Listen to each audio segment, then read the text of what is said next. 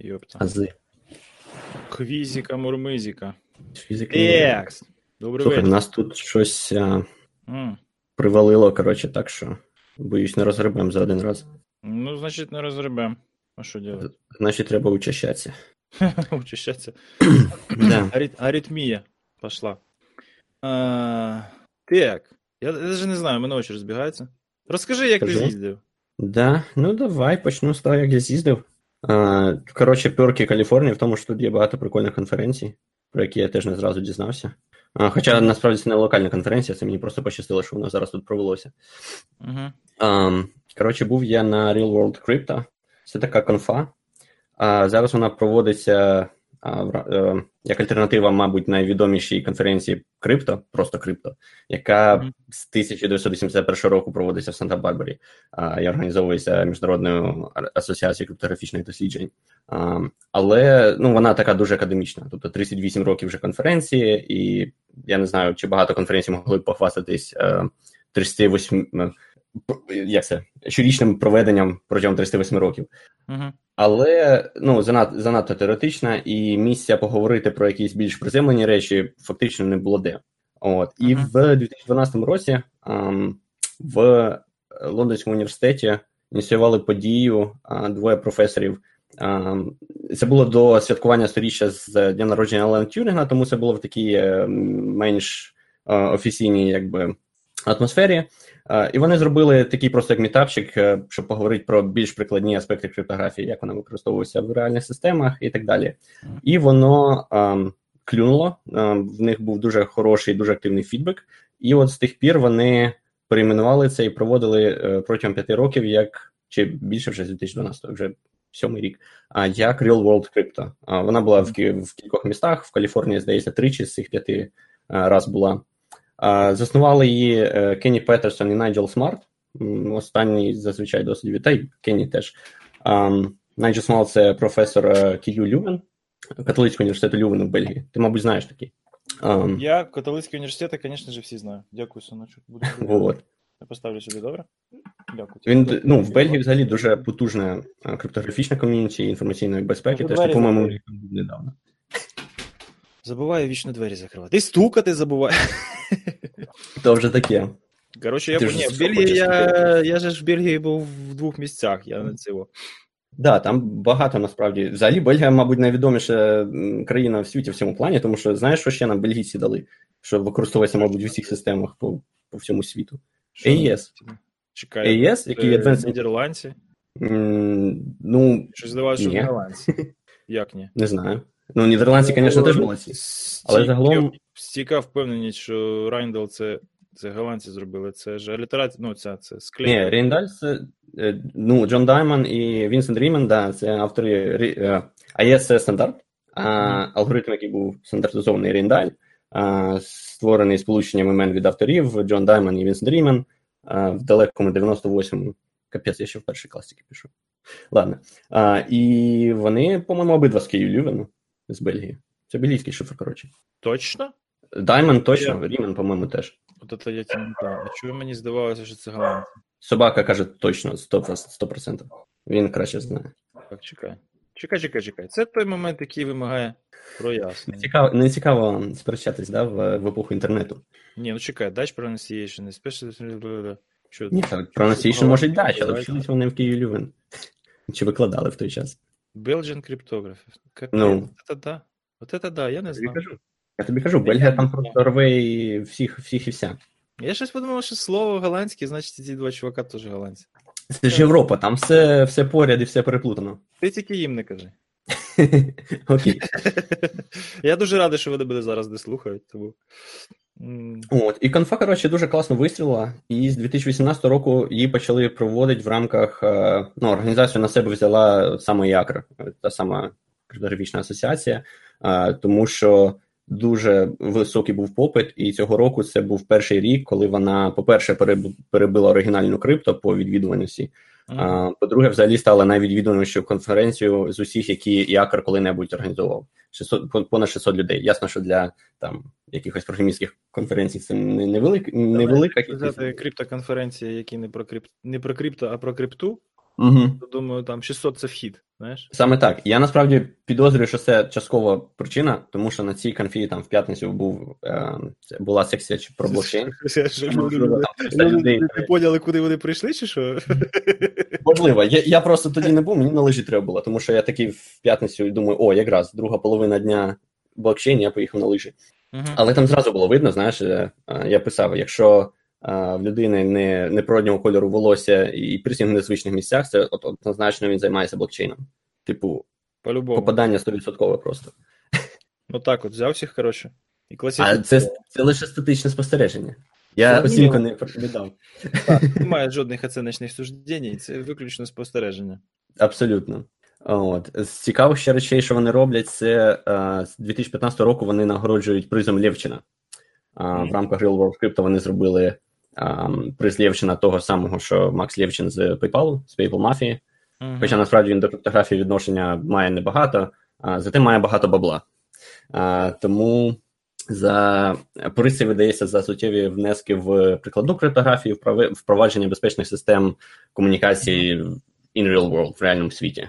Тобто, якщо ти замість якогось крутого ресерчу, який стане корисним кому-небудь через 10 років, може бути, зробив щось, що реально задеплоювалось там на систему по всьому світу, за це вони тебе якби винагороджують.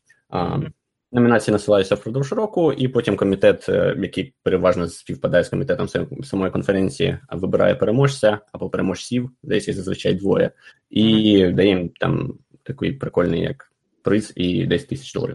От. Це якби сама конфа, сама організація. По контенту цікаво було. По контенту там теж було прикольно.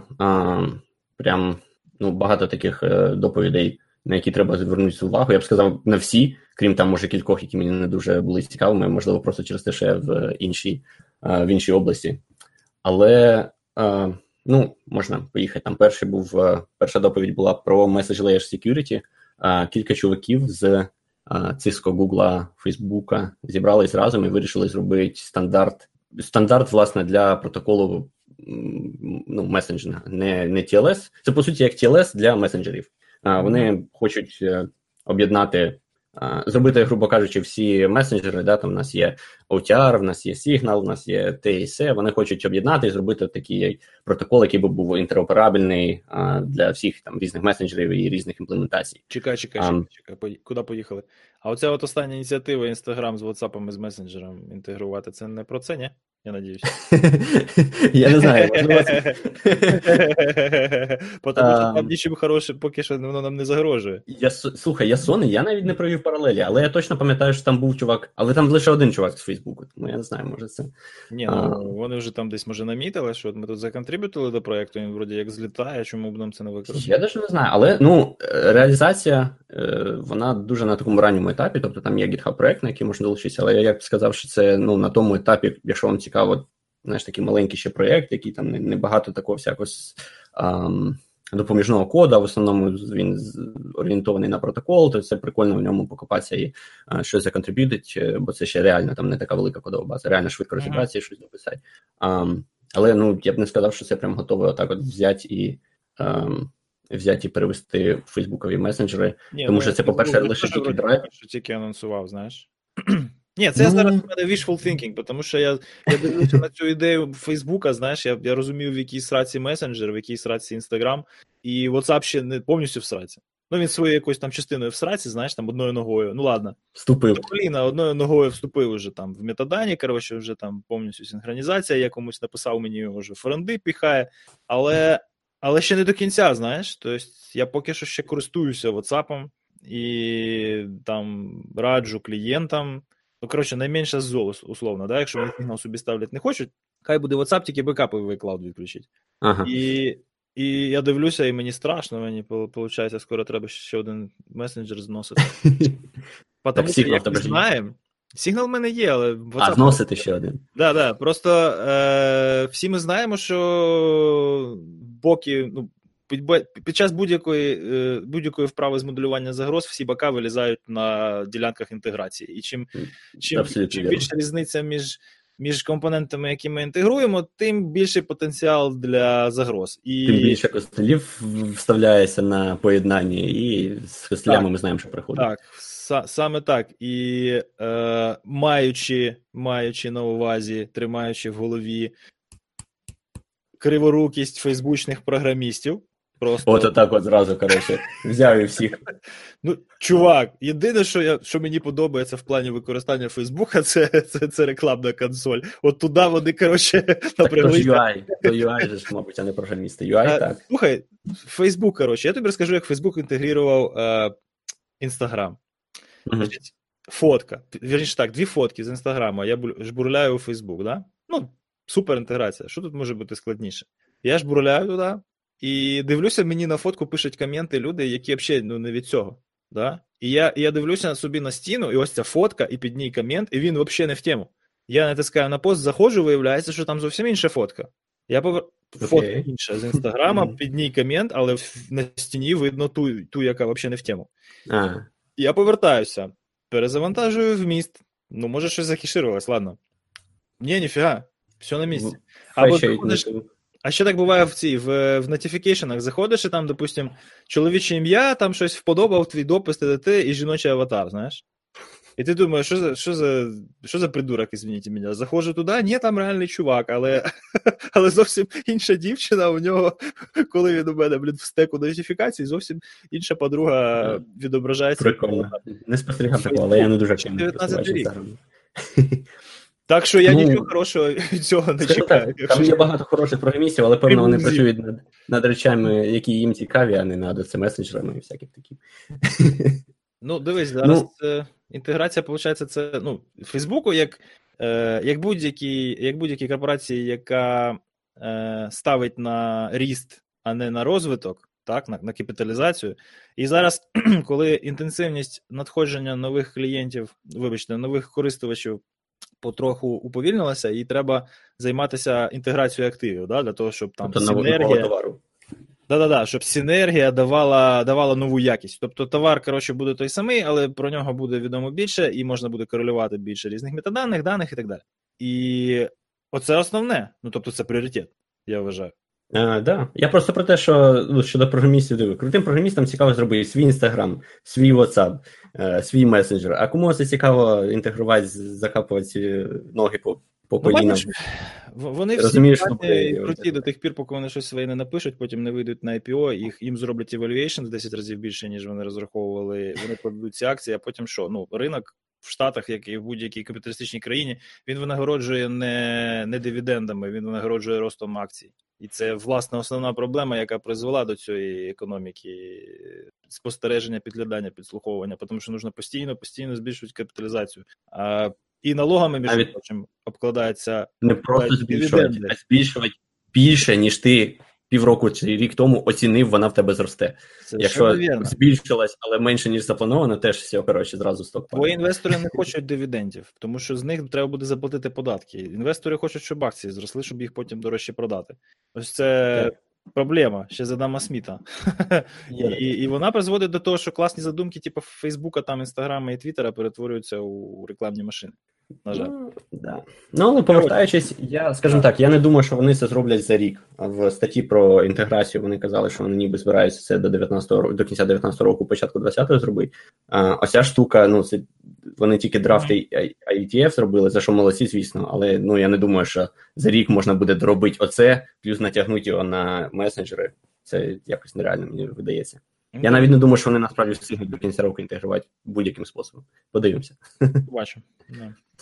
Але це такий MLS його називають, Message Layer Security, Messaging Layer Security, і це такий як спроба, зробити TLS стандартизований але для месенджерів. Мені це трохи нагадує, оцей XKCD про стандарти. У нас є 14 конкуруючих стандартів, давайте зробимо один уніфікований стандарт. Тепер у нас 15 конкуруючих стандартів. От мені оце трохи нагадує. Мені здається, воно так все закінчиться. Це можна сміятися з цього, іронія в цьому, певно, є, але ти бачиш, деякі стандарти приживаються і стають домінуючими. Звісно. Це просто є така ненульова ймовірність, що так станеться. Але подивимося. Далі був дуже цікава доповідь була про Message Franklin. От мені здається, термін взагалі нічого не описує. Franklin – це як франкування з попередня оплата листа, здається, щось таке. Але мова йде про те, що от в тебе є месенджер з end-to-end шифруванням, там, скажімо, Facebook Messenger, бо в цьому випадку це конкретно на його прикладі розповідалося. Тобі треба підтримувати якось буст-репорти. А як ти будеш, ну, от, наприклад, ти там репортиш повідомлення, от, мене там Петя обозвав якось. Тобі треба воно зашифроване. End-to-end, ти хочеш, коротше, поскаржитися на харасмент, да? Так. І ти, більш того, щоб це, ти, якби ясно, що ти його можеш розшифрувати і в розшифрованому виді дати. Але як, наприклад, Facebook знатиме, що це дійсно те повідомлення, яке тобі прийшло зашифрованим. Ну, класична драма Safety against security. Safety against security. Ну, і що? Так, саме прикольно, що вони придумали схему, з якою вона ясно повільніша, ніж просто там end-to-end шифрування, але вони придумали схему, за якою це можна досягти. І дослідник, яка робила цю доповідь, вона, по-перше, розказувала про те, що зробив Facebook, і, по-друге, вказувала на недоліки, які в Фейсбуці є. Виявляється, там, я не знаю, чи це вже пофіксили чи ні, але фактично ти можеш створити повідомлення, яке може... Коротше, там схема така, що для того, щоб Facebook мав до нього доступ тільки за згодою однієї з сторін, там використовується кілька ключів, і от маніпулюючи, за рахунок того, що ти можеш маніпулювати кілька ключів, ти можеш одне повідомлення розшифрувати в два різні ну, початкові незашифровані повідомлення, в залежності від того, який ключ вибереш. Саме прикольне, що це працює на iOS в режимі GCM, що якби автентифіковане шифрування.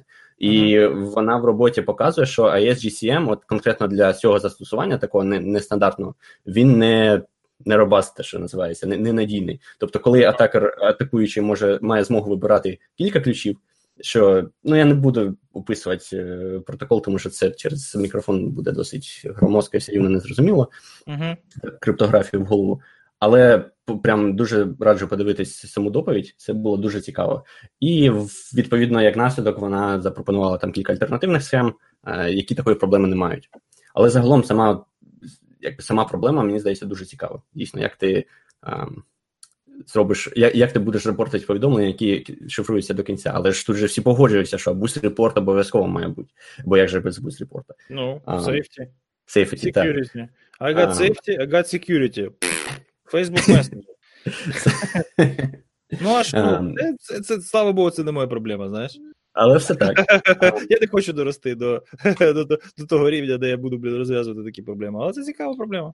І це хороша проблема, коли вона в тебе є. Причому так, якщо ви дослідник, це прям не копане поле, тому що, наприклад, зараз ця схема, вона дозволяє, якщо у вас була переписка, і ти хочеш щось репортити, то в Facebook відсилається вся переписка. Підтримки того, щоб одне повідомлення, яке стільки відіслати, розшифрувати, такого поки що немає. Але було б непогано. І оце б таки, мабуть, найшокуючий в хорошому сенсі доповідь, коли ти думаєш... Я думаю, принципово це можна розв'язати тим, що це основна проблема яка? Темперинг і repudiation, да? Темперинг з боку постраждалої сторони, repudiation з боку харасера, так? І в принципі, тут все дуже просто, треба якийсь логінг зробити. Має бути якийсь логінг escrow, який до певного моменту шариться між двома твоїми клієнтами, вони, коротше, тусують між собою, як тільки комусь одному щось не подобається, він вибирає звідти ті необхідні дані і відправляє їх тобі. І у тебе є логінг для того, щоб бачити, що воно відбувалося, і там якась скрипта, щоб підписати це все, щоб бачити, що там, типа, неможливий repudiation. Воно, звісно, громоздко, капець, але що зробити? Воно, можна спуститися взагалі до Zero Knowledge Proofs, да, але там зазвичай проблема з швидкодією. Тому що ти там гомоморфне шифрування не предлагати. Що? Гомоморфне шифрування не предлагати. Гомоморфне шифрування. Це теж, до речі, цікава тема. Там теж було багато цікаво про гомоморфне шифрування. Да. А зараз же ж движухається про постквантовну криптографію, тому що всі бояться квантових комп'ютерів. І деякі схеми, які ніби як стійкі проти квантового комп'ютера, вони також дозволяють робити гомоморфне шифрування. Тому там теж багато чого цікавого останнім часом з'являється. Ну ладно, а то ми зараз по всій криптографії туди-сюди, так ніколи не закінчимо. Ну давай. Подивіться, доповідь, всі вони викладені в Ютубі, можна просто погуглити Real World Crypto 2019, і там все буде. Ну і я думаю, ми в шоу-нотах здамо лінку. Далі таке було по чуть-чуть. Були прикольні доповіді від там певних компаній, знаєш, які розказують, що вони в себе роблять. Там, наприклад, як Snapchat робив шифрування, one-on-one шифрування снепів. хто старший, ніж я, снеписи, типу, коротенькі відео, причому в Snapchat можна їх шарити не на всю публіку, а один на один з кимось. І там, як завжди, тільки там же трейд-офф не security safety, а performance safety. Далі була цікава доповідь від чуваків, які є консультантами в Конгресі, і при цьому студенти з інформаційної безпеки і криптографії. І вони розповідали всі ці такі бюрократичні і дипломатичні нюанси, як ти там намагаєшся там 60-річному конгресмену пояснити щось там SSL версії 2 це погано, а TLS версія 1.3 це круто. І там які VPN треба використовувати, які процеси не треба використовувати і так далі. Жуть.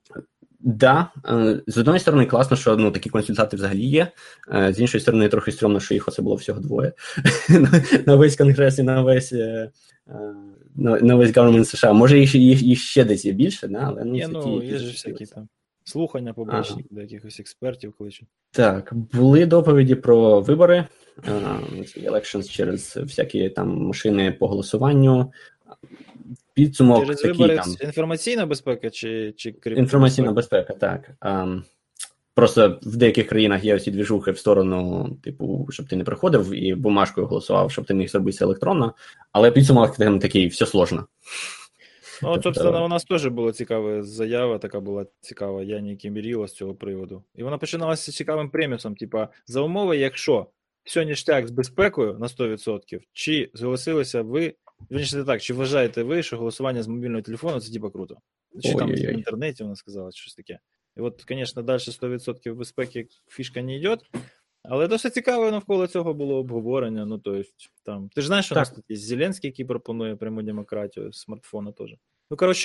Такий дурдом, що розвернувся, ця президентська кампанія, вона поки що виправдовує мої очікування і прогнози. Буде цікаво. Я з жахом готуюся до виборів. Це жесть повна. Я думав, буде складно, знаєш, треба, сідати, розбиратися, за кого голосувати, тут щось, розбиратися, здається, небагато доведеться. І цікаві двіжухи ломанулися у соцмережі ж наші сусіди північні, і вже видно певну кластеризацію, вже, дуже просто це все спостерігати, береш там, забиваєш Юлія Тимошенка у пошуку Фейсбуку і спостерігаєш, як твої пропозиції еволюціонують.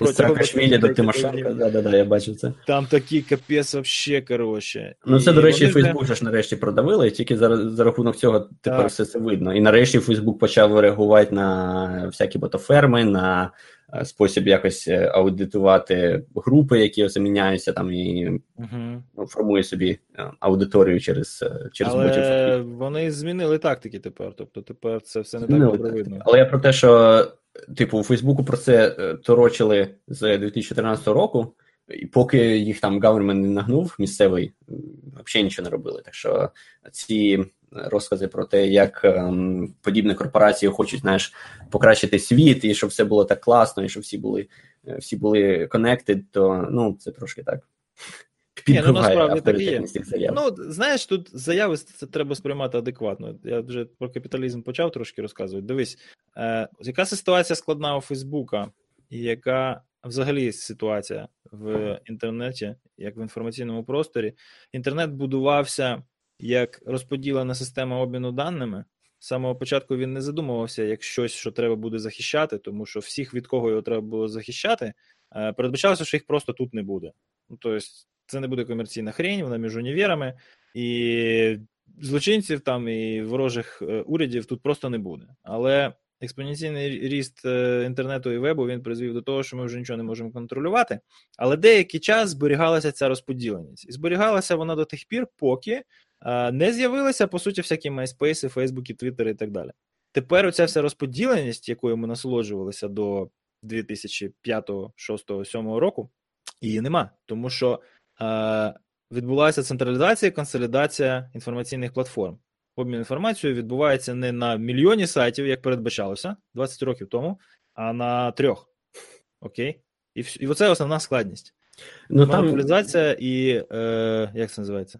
Олігополізація цього ринку, яка відбулася за останні 15 років. Претензії ж не до того, що в них не було засобів якось цьому попередити або якось цим боротися. Претензії до того, що коли їм казали, чуваки, тут фігня, вони такі, та ні, ви типу, Цукерберг там розказував, та ні, чуваки, ну ви гоніте, ну щось таке. Хто казав? Українці казали, активісти казали, вибачте, навіть Порошенко казав, з того всі поржали, Цукерберг там відшуткувався і такі, типу, та ні, ну ви гоніте, які там російські боти. І що? Ну от сказав там Порошенко. Хто такий Порошенко Цукербергу? Порошенко я розумію, 40 але мільйонів його знає, а Цукерберга... Якщо ти заявляєш, як ти хочеш зробити світ краще, то ти слухаєш людей з усього світу, а не тільки твій government. Цукерберг тут взагалі ні при чому абсолютно. У нього є повний...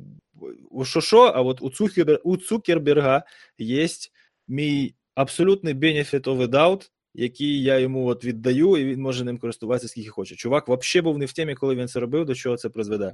То, що він може не був, я не кажу, що це зумисно. Це просто ситуація яка? Дивись, от нам в цьому плані ми були поінформовані, не можу сказати, що нам дуже сильно пощастило, але ми були поінформовані тому, що ця територія, вона, по суті, полігон для випробування цього всього, так? І ми це першими дізналися. Це нас не врятує до кластеризації і балканізації інфопростору, яке у нас в цьому році завершиться і призведе до того, що вибори будуть повною політичною катастрофою. Той факт, що ми в 13-14 році про це знали, воно нам ніяк не допоможе. І йому воно ніяк не допоможе.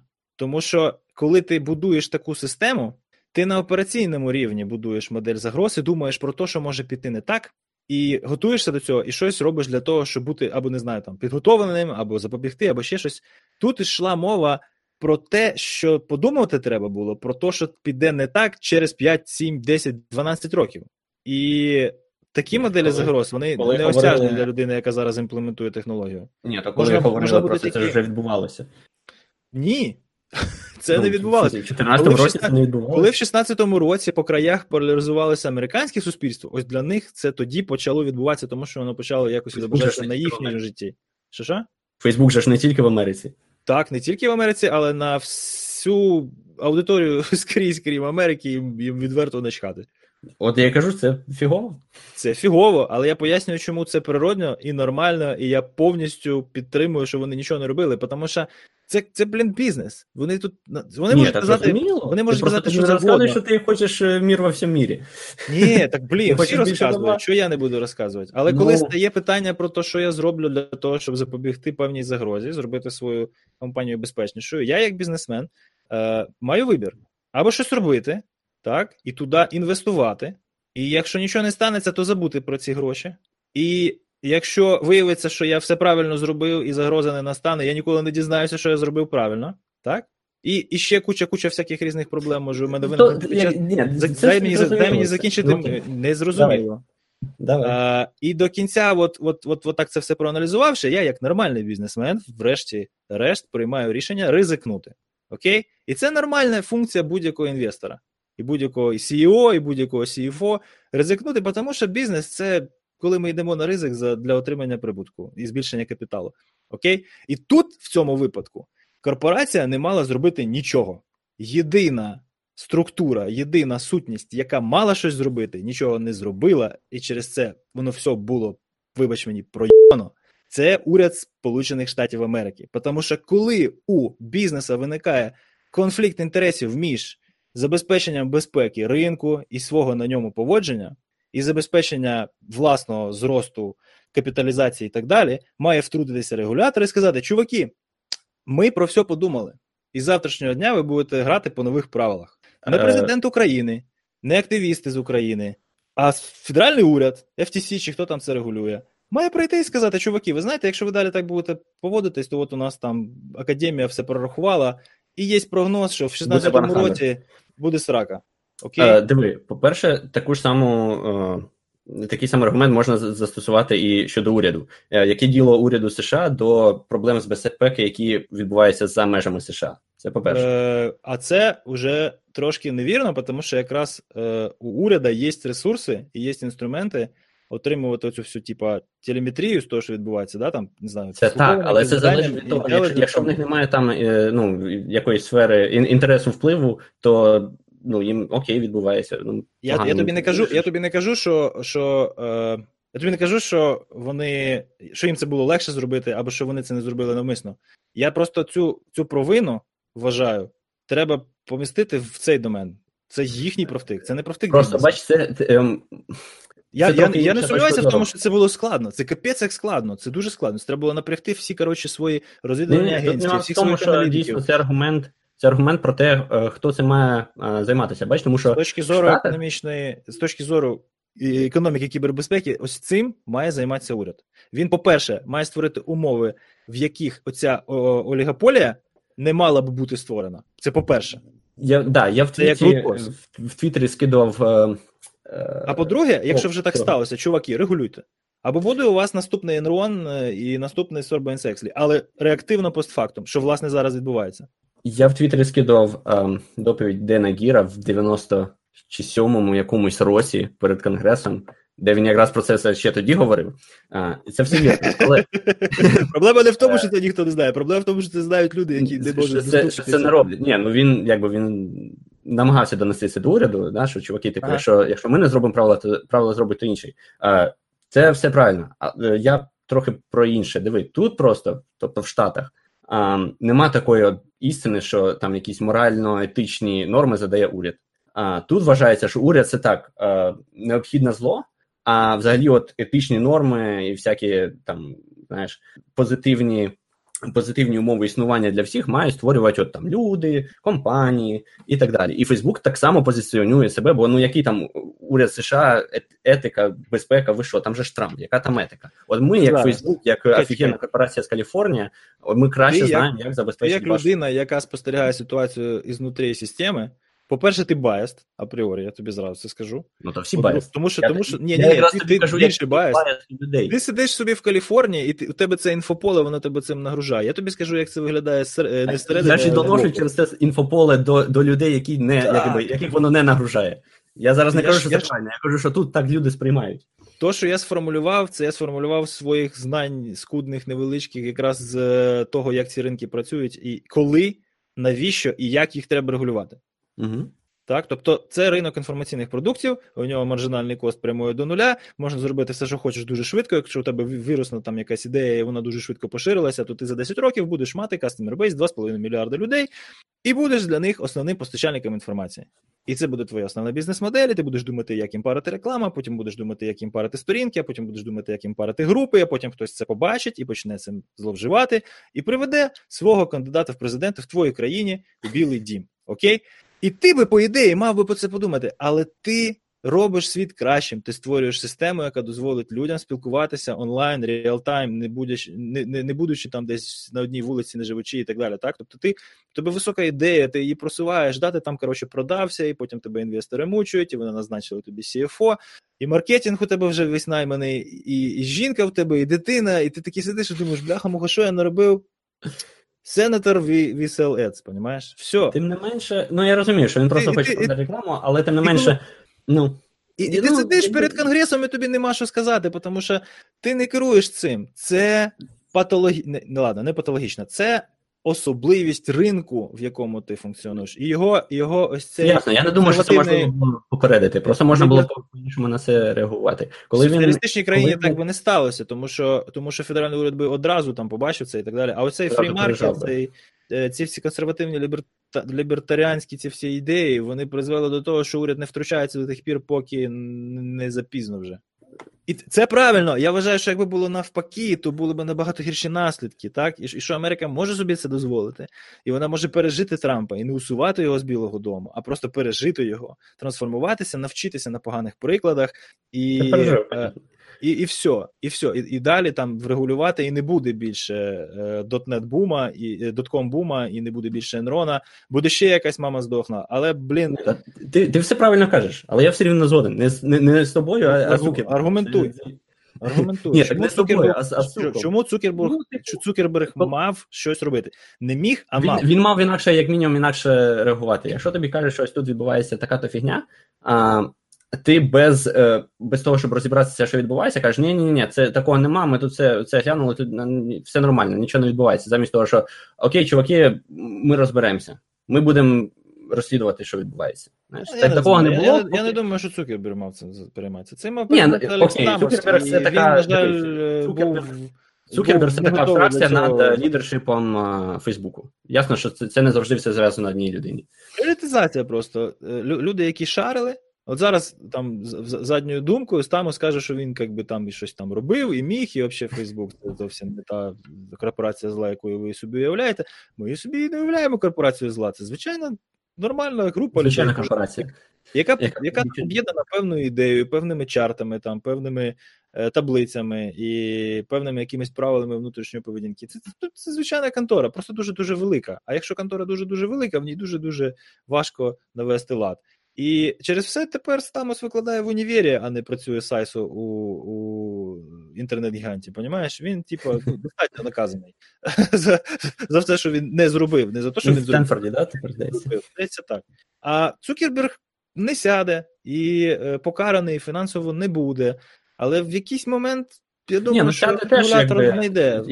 Він же ж не співпрацював з росіянами, щоб це зумисно. Тобто, сідати, думаю, теж нема за що. Negligence тут же ж. Згідно американського законодавства, ці виконавці, принаймні, екзекютив директори, вони несуть пряму відповідальність за профтики. А тут такі, якщо до цього ще раніше ніхто не робив, ніхто. Тобто я розумію, що це все було перше, це все було складно. Суд може прийняти рішення, що ти, як там knowledgeable and prudent person, не зробив все, що міг, і що, очевидно, було потрібно для того, щоб наслідки не настали. Ні, мені здається, вони були просто довго, чесно, як це, in denial, да? Тобто на стадії від це. Так. Ото це якби основне, в чому я їх звинувачую. Якби я розумію, що були причини. Я згоден з тобою, що їх можна в цьому звинуватити, але у них є дуже класне виправдання. Їхня поведінка в цій ситуації абсолютно природна. І будь-який на їхньому місці, скоріш за все, поводився би так само. І єдиний важіль впливу... Просто з великим впливом приходять великі responsibility. Єдина сутність, яка могла щось в цій ситуації змінити, це федеральний уряд Сполучених Штатів. Тут ніхто мене ніколи ні в чому не переубідить. Я буду наполягати на цьому, навіть коли виявиться, що Цукерберг там якусь кнопку нажав, щоб дати, агентству інтернет-ресерча якісь підвищені привілеї на платформі, понімаєш? Тому що уряд мав це спостерігати, мав корелювати дані, мав мати якісь, не знаю, інтелідженс-брифінги, і то, що Обамі було відверто посрать, а більше ніхто, власне, там на той момент цим не займався, у всіх був Universal Healthcare в голові, і що, і все. До речі, не дійшли, до доступної медицини і навчання не дійшли. Коротше, вони думали, що холодна війна закінчилась просто. Це по-перше. По-друге, на фоні цього всього проблема репорту аб'юзу в Facebook Messenger якось відходить на другий план. Щоб поїхали далі. Я там, коротше, з призу Левчина, про який я сказав, нагородили цього року двох чуваків. Перший – це Ерік Рескорла. Я, насправді, ім'я мені це теж ні про що не говорило до цього моменту. Але він з Mozilla, і він, виявляється, був редактором, одним з редакторів, але був основним редактором TLS 1.3 і зробив багато роботи для того, щоб його нормально заевалюейтили і прийняли, і якби, щоб весь цей процес був координований не просто з Internet Engineering Task Force, а й з криптографом. Так що TLS 1.3 прям дуже... Як з вебом. Да. А другий приз був вручений Міхіру Белару, не впевнений, як правильно виговорювати. Значить, не Белару, точно. Здається, індус. Це криптограф, який відомий своїми роботами над доказовою стійкістю, переважно там в симетричних шифрах. Він співавтор HMAC, наприклад, з того, хто знає. Тобто HMAC знають майже всі, а що він був його співавтором, не всі знають.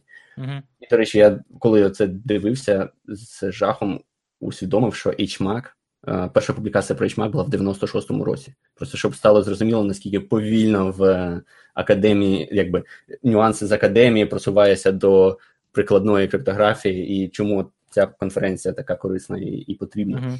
З 96-го року, а в нас HMAC коли на радарах з'явився, да, буквально там, не знаю, 10 років тому про нього не так багато ще говорили.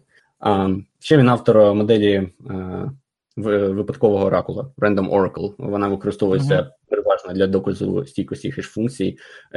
Ну і, власне, в нього дуже багато таких от чисто теоретичних робіт, дуже старих, в сенсі там ще в 90-ті роки, і от тільки зараз йому вирішили вручити приз Лєвчина. Ну, бо він свіжий. Насправді, ясно, що в нього ще багато, крім цього, нагород. Це було про приз Лєвчина. Що ще у нас цікаво було? Надім Кабаїсі, це такий зараз уже французький криптограф, раніше він, ну, оригінально він з Ірану. Це той чувак, який, пам'ятаєш, у нас ми розмовляли про... Одіозний чувак. ProtonMail, да. Ну, він не те, щоб одіозний, але так, в нього є трохи... Провокатор. Да, трошки провокатор. Це він написав пейпер про безпеку в ProtonMail, і що от в них там JavaScript формально не обов'язково, нема можливості автентифікувати JavaScript, тому вони теоретично можуть тобі підсунути там всі твої GPG-ключі, коротше, собі заграбастити. От, але там були неточності в тому пейпері. Тут доповідь була хороша, менш така controversial. Він розповідав про свій проєкт на основі Noise фреймворку. Noise – це, коротше, такий хіпстерський новий, ну, в хорошому сенсі, фреймворк для побудови криптографічних протоколів. Тобто він формально сам не є протоколом, це саме фреймворк, і він якраз дозволяє, знаєш, він звужує скоп до того, що далі, будучи програмістом, ти можеш по-різному комбінувати компоненти цього протоколу і отримувати якісь, верніше, компоненти цього фреймворку, отримувати якийсь протокол, який безпечний, доказово стійкий, і при цьому ти не ризикуєш те, що називається roll your own crypto, да, придумати щось саморобне, незрозуміло яке. От. І він зробив для цього веб-сайтик, з таким Noise Explorer він його називає, де ти можеш взяти різні комбінації компонентів цього фреймворку, сумістити їх, і одразу воно тобі покаже, які гарантії стійкості або гарантії безпеки воно тобі, ця комбінація задовольняє, і навіть зразу може згенерувати модель для формальної верифікації і навіть код.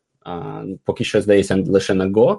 Я взагалі не сторонник кодогенерації, але для швидкого POC, мені здається, це досить крута штука. Тому, якщо вам цікаво погратися з Noise протоколом, так, Noise протокол – це, по суті, вірніше, Noise Framework – це фреймворк для створення протоколів комунікації між двома сторонами, тобто тільки дві сторони, мультипарті поза скопом. Тому, якщо вам хочеться якийсь простіший для себе TLS зробити або щось таке, то подивіться, це досить цікава штука і дуже гнучка. При цьому ви швидше за все не ризикуєте, я ж кажу, придумати щось своє, яке не є стійким. Так, то, да, Noise Explorer, здається, .org чи щось таке, ми вставимо лінку. Цікава була доповідь, це саме та доповідь, де він в процесі там розповідав, на одному слайді було про протокол Діфі-Гелмана, і він такий, знаєш, дивиться на аудиторію і так робить ніяковий жест, каже, якось ніяково розповідати про протокол Діфі-Гелмана, коли прямо перед тобою Вітфілд Діфі сидить. Це інший прикол цієї конфи, що там дуже багато відомих криптографів, Дан Боне, Вітфілд Діфі, Джон Карлос, той, що, пам'ятаєш, блокчейн, доповідь зробив на крипто, він теж там був. Я навіть не впізнав, бо якось, не знаю, по-іншому він виглядає в реалі. Далі була серія доповідей від Гугла, де, по суті, всі доповіді від Гугла – це про те, як вони якраз roll your own crypto. Вони придумали свій TLS, таку саморобну криптографію, ще досить давно. TLS, який він був станом на, здається, 8 років тому вони почалися робити. TLS тоді був не в найкращому стані. Що? Boring TLS вони його назвали, чи щось типу того? Ну, то вже бібліотека, це саме протокол. Це саме протокол.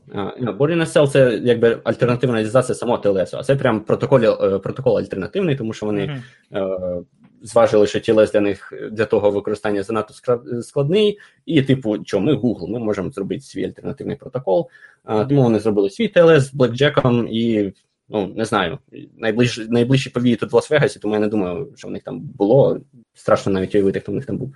Але, коротше, це Google, вони можуть. Інша доповідь була про їхню теж бібліотеку, криптографічну бібліотеку. По суті, вони займаються тим самим, що як Насті компанія називається. Вони, коротше, зробили бібліотеку, яка hard to misuse, яку складно використати неправильно.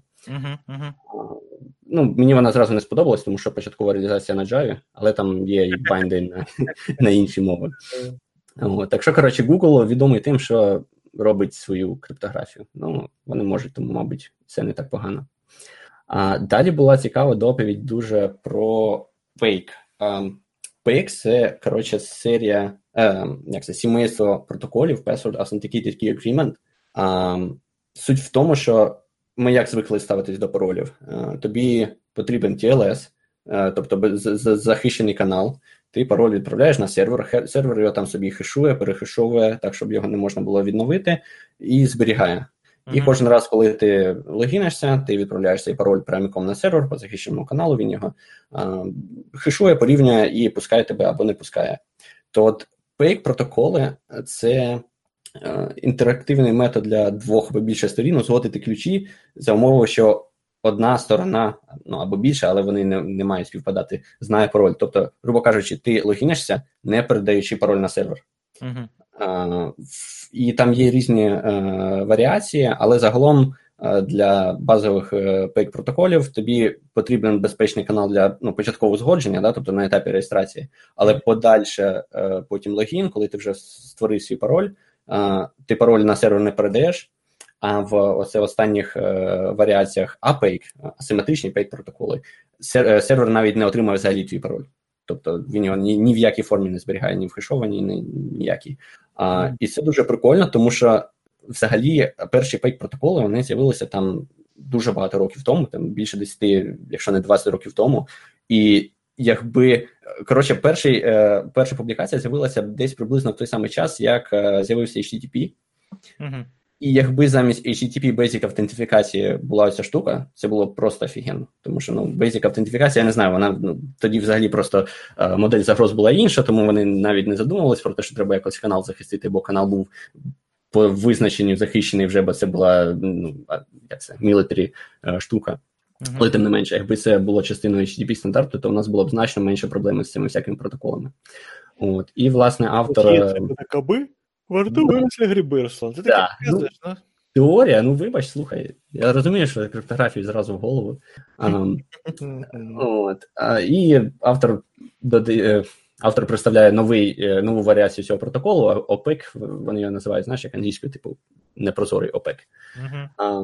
Він безпечний від pre-computation атак, навіть при компрометації сервера. Тобто, якщо в тебе сервер повністю компрометований, зазвичай в нас що починається? Там перебори, спроби порівняти з відомими хешами і так далі, то тут воно взагалі навіть в теорії нічого тобі не дасть. І його саме цікаве, що тут взагалі, оскільки пароль взагалі не передається на сервер, тобі не треба навіть захищений канал, не треба TLS. І його така take-away, знаєш, слоган з його доповіді, це було ask not what TLS can do for your password, ask what your password can do for TLS. Це є такий відомий вислів альтернативний про, хто його сказав? Коротше, питай не, що твоя країна зробила для тебе, а що ти можеш зробити для своєї країни. Це хтось з місцевих сказав. Так, його вбили. Да. А він сказав те саме про паролі TLS, що зазвичай звикли до того, що TLS потрібен для того, щоб передати пароль, а тут навпаки він, показував схему, де на основі цього протоколу ти можеш обв'язати оце навколо TLS. Тобто ти повністю відходиш від PKI, тобі не треба сертифікат, щоб встановити безпечний канал між двома серверами. Дуже прикольна штука, коротше. Скільки важко її собі впилять? По-моєму, реалізації ще нема. Тому треба, знаєш, написати і впиляти. Бо це все-таки, такий пейпер досить свіжий. І я, насправді, не здивуюся, якщо хтось вже на GitHub щось виклав, але такої, знаєш, усталеної, верифікованої імплементації, як, по-моєму, ще немає. Далі більш прикладна, цікавіша штука, менш скучна, була від AWS. Коротше, в AWS в них масштаби шифрування значні, і суть в тому, що по-перше, в них купа клієнтів, так, в них купа даних. Великі дані вони шифрують не одним блоком, а малесенькими блоками, щоб якщо в тебе терабайт даних, і тобі треба з нього лише 5 гігабайт, ти міг просто скачати цей 1 гігабайт і розшифрувати замість того, щоб скачувати там всі 5 терабайт там, чи терабайт. Тому багато різних ключів. І от на скейлі AWS при стандартних розмірах ключів для симетричного шифрування там цифри такі, що є суттєва ймовірність того, що буде колізія. І, власне, доповідь про те, як вони з цим борються, і як вони надають гарантії про те, що ймовірність колізій, там незалежно від кількості клієнтів, кількість ключів, не буде підніматись певно якогось порогу. Теж дуже цікава доповідь. Ну і далі там вже таке було чувак з CEO Keybase IO, знаєш, Keybase, там, де GPG-ключик свій завантажуєш. Він розповідав, як у них чат працює. Це цікавіше більше тим, хто там займається меседжингом, типу там OTR, Signal протоколом і так далі. У них теж свій трохи, якби майже як Signal, але з своїми фішечками. Були доповіді про сайт-чанел атаки, про те, як атакувати програмно-апаратні реалізації шифрів. Чувак показує, як вони використовують різні фільтри і різні детектори, щоб там зняти електромагнітні випромінювання і намагатись знайти якийсь неконсистентний графік про роботі шифру. Да? Тобто в ідеалі, коли в тебе все шифрується, має бути просто шум, а вони там, наприклад, подають такий вхід, щоб там на 5-му раунді шифра внутрішній стан колапсував в нулі. Якщо вони на графіку в цей час бачать якийсь там пік або навпаки прогалину, значить є якийсь витік інформації, далі вже з цим працюють, щоб атакувати. Але це настільки ще недосліджена сфера, що трохи навіть страшно стає. Він просто показував графіки деяких пристроїв, і там реально, в тебе, якщо є фізичний доступ, це капець просто. Недосліджена сфера? Я це пам'ятаю ще з перших хвиль застосування деплойменту смарт-карт, типу там значно менше уваги до цього. Уваги менше з простої причини, тому що бюджет лаби все ще високий досить, знаєш. Так, саме так. І вони навіть в рамках доповіді там закликали чуваки, якщо вам цікаво, вони шукають контриб'юторів, тому що дуже мало хто таким займається. Тому кому цікаві це є. Треба нормально впухати бабок, щоб у тебе це все залізо купити, яким ти це. Все вірно. Потім була... Але ця купа постійно зменшується. Да. Тренд в хорошому напрямку. Позитивна динаміка. Були Lightning Talk'и прикольні. Найкращий Lightning Talk, я про нього писав в Твіттері, це був, як не парадоксально, про блокчейн. Я не знаю, якщо ти зможеш ставити сюди після запису, було б прикольно. Якщо ні, то ми дамо лінку з тайм-кодом на YouTube-запис. Його просто треба послухати. Я не буду спойлерити. З інших приколів це Lightning Talk, як проводилися. По суті, формується черга, і в кожного там дивляться, скільки людей, і кожному дали там 3 хвилини. І з усіма в чергу стає Деніел Бернштейн. Всі такі, нічого собі, Бернштейн зараз щось, скаже нам тут, може, не знаю, його там NSA хочуть пов'язати, чи якийсь бред. А він вийшов і почав розказувати про свій жахливий досвід з United Airlines, і причому настільки жахливий, щось вони йому там дуже, погано зробили, і в результаті відкуповувались від нього потім купонами на віскі, і через це він такий, чуваки, хто буде летіти назад на United, ось у мене тут 20 купонів на United на віскі, щоб змягчити ваш негативний досвід їхнього сервісу. Це, те, що мав сказати Бернштейн на криптографічній конференції. Мала бути доповідь про якраз постквантумну криптографію від NIST, тому що NIST зараз проводить ефорт з стандартизації, але і не було, тому що в нас був government shutdown. Владу закрили, і всі non-essential, неважливі відділи, до яких відноситься NIST. У них навіть веб-сайт не працював. Так, в них навіть веб-сайт не працював, і в мене зразу такий флешбек в 2013 рік, коли мені треба було скачати NIST STS, це їхній Statistical Test Suite для тестування псевдовипадкових послідовностей. Його не можна було скачати, тому що в 2013-му теж був там при Обамі якийсь шатдаун, і все. Після того, до речі, навіть хтось зробив таке, як дзеркало типу сайту, щоб можна було як мінімум там статті, стандарти, публікації скачати, тому що там стандарти, це ж все там на NIST. Потім, в принципі, ще було кілька цікавих штук. Чувак розказував про стандартизацію Simon і Spec і про стрьомні намагання NSA, власне, стандартизувати ці шифри. Це шифри для lightweight криптографії, вона так називається, типу, для використання на малопотужних девайсах, типу там всякі embedded і так далі. Його розробило NSA і намагалося стандартизувати. І в усіх зразу, оскільки це було незадовго після, мабуть, розробляли раніше, але стало відомо про них незадовго після Сноудену, в усіх зразу якби напряглися всі одразу. І чувак розказував, як ці NSA тут, значить, намагалися протягнути цей стандарт, і як стандартизація криптографічних алгоритмів в ISO не має хороших практик. Тобто, власне, все зводиться до того, що якщо ти відвідав всі мітинги цієї ISO-групи, яка займається стандартами, і ніхто не задетектив, що щось в тебе там може, скажімо так, ніхто не проти, то стандарт приймуть. Це якби основне його наголошення було. Презумпція безпечності. Да, це те, як могло пойти не так? Да, через це такий меседж був, що типу в ISO, можливо, не найкращий процес і не найкраща організація для стандартизації саме криптографічних алгоритмів. Але саме прикольно було, що потім на Q&A після доповіді стає чувак з NSA. І, ясно, він там розказав, що це була спроба відновити довіру, що шифри насправді безпечні, ми їх все одно будемо юзати, типу, чуваки, ми тут хочемо взагалі бути няшами. Але все одно після цієї доповіді жартували, що якщо автор, доповідач пропаде безвісті, то значить це було не дуже щиро. Ще один, повертаючись до хардварних атак, була дуже крутюча доповідь, там багато різних дослідників про Intel SGX. SGX в Intel є такий software guard extensions, здається, так воно розшифровується. Це, по суті, інструкції на Intel-процесорах, що дозволяють юзер-коду виділяти приватні сектори пам'яті, захищені від інших привілегійованих процесів, як анклави, да? Ми як знаємо про анклави з Apple. І вони, коротше, розносять цей Intel SGX просто в труху, включаючи real-time демо дешифрування тої пам'яті під час доповіді. Це просто треба подивитись. Дуже крута доповідь. Її прямо треба, знаєш, деякі ти дивишся на прискореному, тут треба на сповільненому дивитися, бо чуваки дуже багато розповідають. Дуже швидко, поки на фоні там розшифровується. Нещодавно бачив, як дідушка Шнайер давав кейноут на якійсь криптокаренсі, на якійсь блокчейн-конференції. Короче, позвали дідушку Шнайера, заплатили йому за бізнес-клас туди-сюди, і райдер там чи що, я не знаю, відбере. Дідушка вийшов, знаєш, дідушка жизнь прожив. Він, коротше, вийшов. 20 хвилин розказував про те, що блокчейн взагалі фуфло повне, що немає жодної імплементації на блокчейні, яка цього ексклюзивно вимагає і не злітає без нього. І в кінці, знаєш, так, останні буквально хвилина, клоужер такий, який мав би повернути аудиторії віру в блокчейн.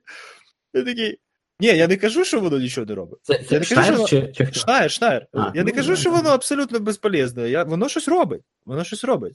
Я просто поки що не бачу, щоб воно робило щось настільки круте, на що ми маємо бути готові піти, попри всі негаразди, попри всі незручності, попри всі додаткові загрози, яку воно привносить в модель. Thank you. Йде зі сцени, коротше. От на фоні того вам точно треба подивитися цей Lightning Talk, про який я говорив про блокчейн. Да. Ні, там знаєш... А чого ви очікували від практичного ком'юніті? Ясно, що так. Ні, понятно, так, але, дідушка жизнь прожив, це я про що? Він реально вже не криптограф, він вже не секюрити. Да. Я про це, до речі, давно казав.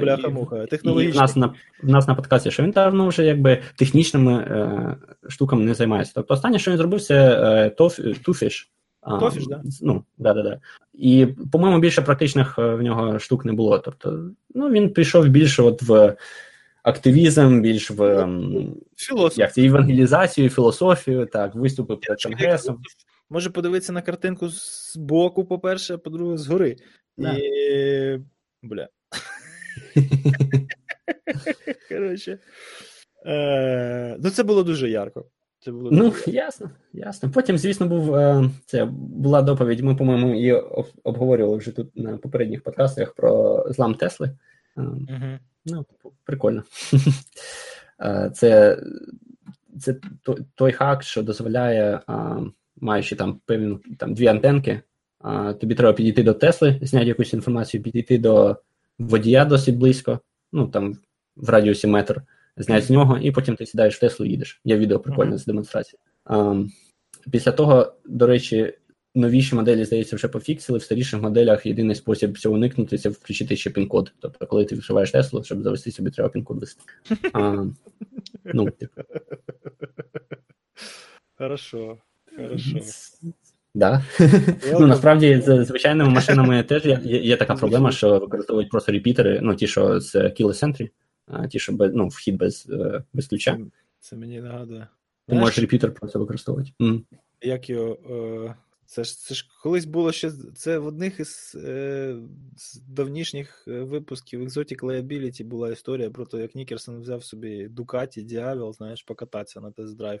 І заглох, коротше. Заглох далеко від ділершіпа, капець як далеко. І, типа, ну, намагається з ними зв'язатися, не може. Намагається зв'язатися з дружиною, яка там лишилася, теж не може. Коротше, що робить? Починає гуглити. І нагуглив, що, типу, щоб вимкнути, коротше, розблокувати управління цим мотоциклом і, ну, поїхати, треба ввести пін-код, який є 4 останніми цифрами номера кузова, коротше, айдішника, який на самому видному місці, да, до Баку, там, десь чи до Рабі, знаєш. Я дослівність не гарантую, але складність заведення моцика за 200 тисяч баксів приблизно така, знаєш. 200 тисяч баксів можна просто взяти на скейтборд, погрузити, дотащити до свого грузовика, на нього закинути і увезти. Ні, ну теж потім захочеться на нього покататися. Ні, ну то ж вже має мати часто натхнення і молоток. Але просто, ну, тут варто зазначити, насправді, що, але варто зазначити, що це, диви, там вразливий був, по суті, шифр, я точно згадав, ми про нього говорили, там 40-бітний такий стрімний шифр проприєтарний. Це шифр, який використовується не тільки в Теслі, це є якась компанія стороння, яка, типу, запихує такі солюшени різним вендорам. І вона використовується не тільки в Теслі, а ще в Макларені і ще якісь такі, типу, high-end преміум машина, то от з усіх, кому вони зарепортили, хто використовує систему, насправді Тесла єдина, хто відреагував, сказала, дякую, ми пофіксили, а ось там в старих моделях можна так обійти, а ті їх просто проігнорували. Типу, Макларену пофіг на це, що ти там за мільйонну тачку можеш отак от вкрасти, просто прослухавши 2 тинками комунікацію. Макларен. Так що Тесла насправді в плані безпеки, вони досить модерновий в них підхід, так, вони, по-перше, ми про це раніше говорили, якщо ти брікнув свою Теслу випадково в рамках дослідження, то вони покриваються гарантією. По-друге, недавно вони там теж зробили конкурс такий, як Bug Bounty. Якщо ти можеш хакнути Теслу, ти її забираєш собі. Теж прикольний якби підхід насправді. Але автор цієї доповіді для себе зробив такий колхозний модінг брелка для Тесли, де він просто його розкрив і хардварно впихнув кнопку, яка перетворює його в звичайний якби брелок для машини, що тобі, щоб війти, треба кнопку натиснути, що не можна пасивно підслухати просто. Це дуже все круто, старий, але, якщо чесно, і Bug-Bash, і Bug-Bounty, і все його збереження гарантії під час там... Це дуже круто, це супер круто. Ага. Це, еволюція порівняння з DMCA, який там взагалі не дозволяє це робити, тому що це не цільове використання програмного продукту. Це, звісно, дуже круто в плані піара, але це еквілібристика. Це суттєво не підвищує якість софта. Ні, це просто прикольно для дослідників. Так, це прикольно в плані піара і прикольно, то, що можна...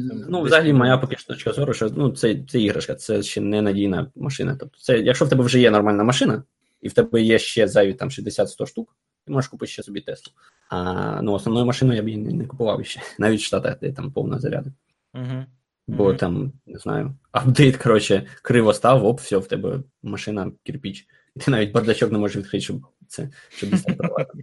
Чи документи, чи ще щось. Добро пожаловать в 21 век. Якось так. Так, ладно. Що, ти закінчив, чи ми ще продовжуємо?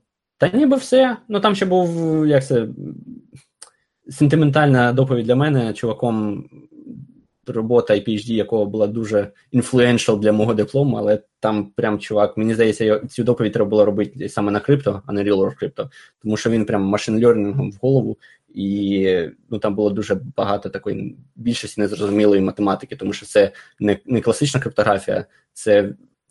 є постквантумні ці алгоритми, да? І там 3 сімейства алгоритмів. Перші, це, мабуть, вони базуються на алгебраїчних решітках, НТРУ там, і подібні. Друге, це ті, що базуються на ізогеніях в суперсингулярних еліптичних кривих. Я більш лякати вас так не буду, але, по суті, це один з підвидів кривих, до яких всі більш звикли, але от раніше вважалося, що суперсингулярні для криптографії не підходять, а тут навчилися робити конструкції, які ніби як мають складність проблем, які можна використовувати для криптографічних застосунків. А це ще з'явилась третя в Machine Learning, з розвитком Machine Learning, там з'явилася проблема Learning with Errors, навчання з похибками. І там теж є проблеми, де, не маючи певних даних, складність вирішення проблеми достатньо складна, щоб використовуватись в криптографії. І от він вирішив про це розповісти. І там все було дуже складно, я прямо скажу. Ну, це кому як, знаєш, можливо, йому це здавалося, знаєш, там, просвітницькою діяльністю для... Я думаю, так, тому що раніше він займався алгебричним криптоаналізом, і насправді в нього були, його PhD статті, це були найбільш такі практично застосовані методи для алгебричного криптоаналізу. Да, тобто, знаєш, не просто якась там махінея, як типу в Куртуа, що от я тут вже АЕС алгебричним криптоаналізом поламав, ось вам кучка формул, але як саме я не скажу. У нього там прям все reproducible, все дуже... Як звати чоловіка? Мартін Альбрехт. Ага. Рокстар, коротше. Да, дуже прикольний чувак. А вони, насправді, незважаючи на те, що там багато рокстарів, вони всі дуже, як це, approachable, дуже легко прийти заговорити. Так само Дан Боне дуже приємний чувак. Прям мене це, знаєш, після наших професорів, які на більшість з них на всесвітню криптографію впливу зробили, майже ніякий. Ти там підходиш, там щось питаєш, він такий ходить, ти, знаєш, з висоти свого, знаєш, польоту, такий дивиться, що ти тут студент до мене прийшов взагалі. То ці всі хлопці, вони дуже такі приємні в спілкуванні, немає ніякої такої зверхності.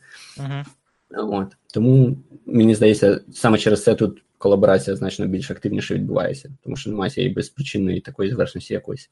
Це дуже просто піти поговорити до кого хочеш, про що хочеш. Крутяк. От якось так. В мене насправді, дивись, якщо у вас зараз болить голова, уявіть, як вона в мене боліла після 3 днів. Я прям вихідні, це добре, що ми на лижі поїхали, бо я прям відходив, в мене, знаєш, такий overwhelming. Ладно. І це багато хто про це пише. Це нормально, так і має бути. Я, щоб не змінювати дуже сильно тему.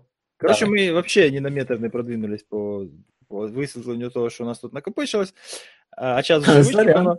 Тому будемо завершувати. Але перед тим, для тих, хто аж до сюди дослухав. По-перше, якщо в прямому ефірі є запитання, тут є люди. Вау. 4 people watching right now.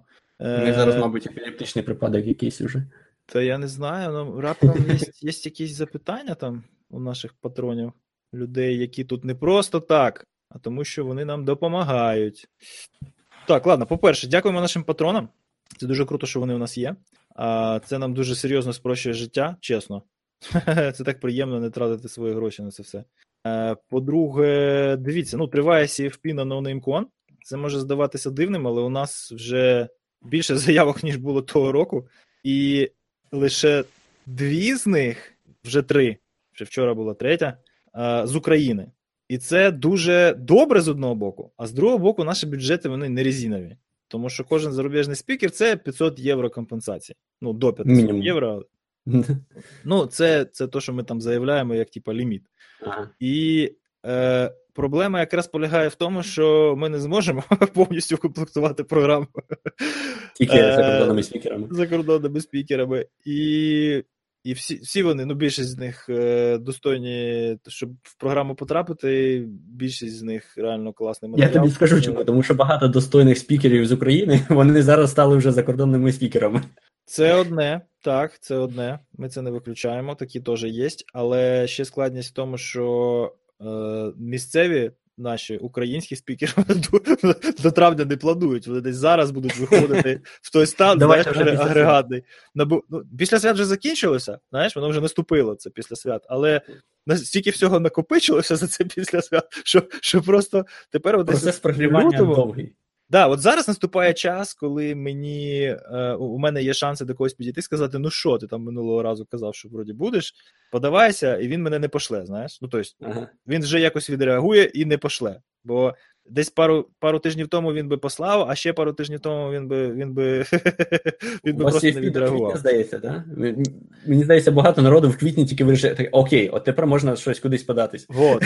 Тому що місцевим, в принципі, воно не жме. А тим, хто там приїжджає з Ізраїля, з Європи, з Штатів, воно вже зараз потрібне, тому що є люди, які вже замовили квитки. Ми там ще немає результатів, але вони кажуть, пацани, нам реально дуже було би класно зараз знати, тому що дуже хороші ціни. Як там? Я кажу, там з 5 членів програмного комітету 3 поставили strong accept, це значить, що щоб там не було, бери, квитки. Окей, знаєш, отак. Це про наболівше. Да? Програма буде, уже можна казати, що програма буде кльова, і її ж буде дофіга, тобто буде день тренінгів, буде день ексклюзивний на соціальні івенти, і буде 2 дня конфи. 2 дня конфи, в принципі, порівняно з минулим роком, нічого, крім Території, і масштабів, і кількості задіяних волонтерів не зміниться, тобто тематика вся та сама, можливо, будуть якісь нові віледжі, можливо, якихось старих не буде. Є спонсори, коротше, які хочуть провести власні віледжі, це супер круто. Тобто вони зразу виходять з пропозицією, давайте ми будемо робити інтерактив у себе на стенді. Ми такі, все ніштяк, класно, скидка і всі діла, тому що ось цього якраз не вистачає. Просто стенд з демонстрацією, це, звісно, цікаво, деколи, може, декому, чисто як ринковий інструмент. Але конфа все ж таки задумувалася як практична, тому якщо поряд з цим стендом можна буде отримати якусь пачку тасків і їх розв'язати, прийти там собі отримати якусь плюшку за них, то це було б супер круто. Бейджі вже фактично всі розроблені, і тестова партія з 10 штук замовлена. Тобто, я думаю, що на кінці наступного тижня у нас вже будуть конкретні железяки повністю сфабриковані. Програмна частина вже вся готова. З усіма тасками, коротше, з усім. Тобто це вже треба буде зібрати і тестувати, перевіряти, що там і як. І, власне, напевно, що поки що це воно все. Ну, бейджі взагалі круті. По-моєму, це тільки на Black Hat, да, подібні були? Чи десь іще?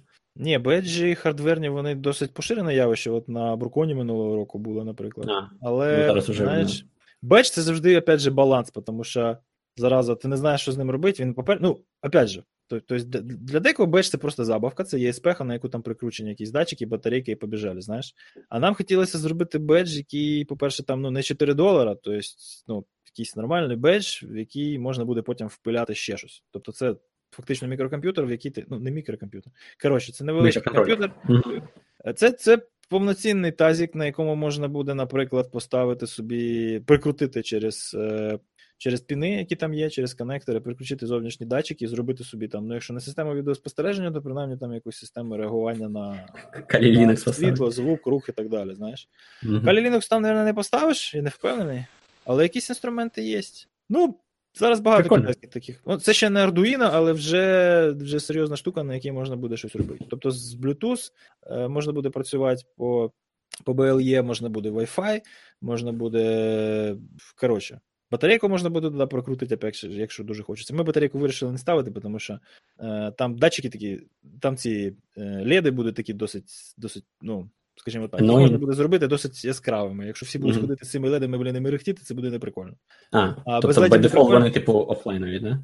Да, by default вони будуть виключені, якщо ти хочеш не попрацювати, ти їх на USB саджаєш, або там powerbank включаєш, ну, тобто по Wi-Fi з ним працюєш. Він тобі там точку доступу. Ну, ходити з ним не варто, з ним треба сісти і попрацювати, знаєш. Якщо ти хочеш ходити, то, ну, ходи.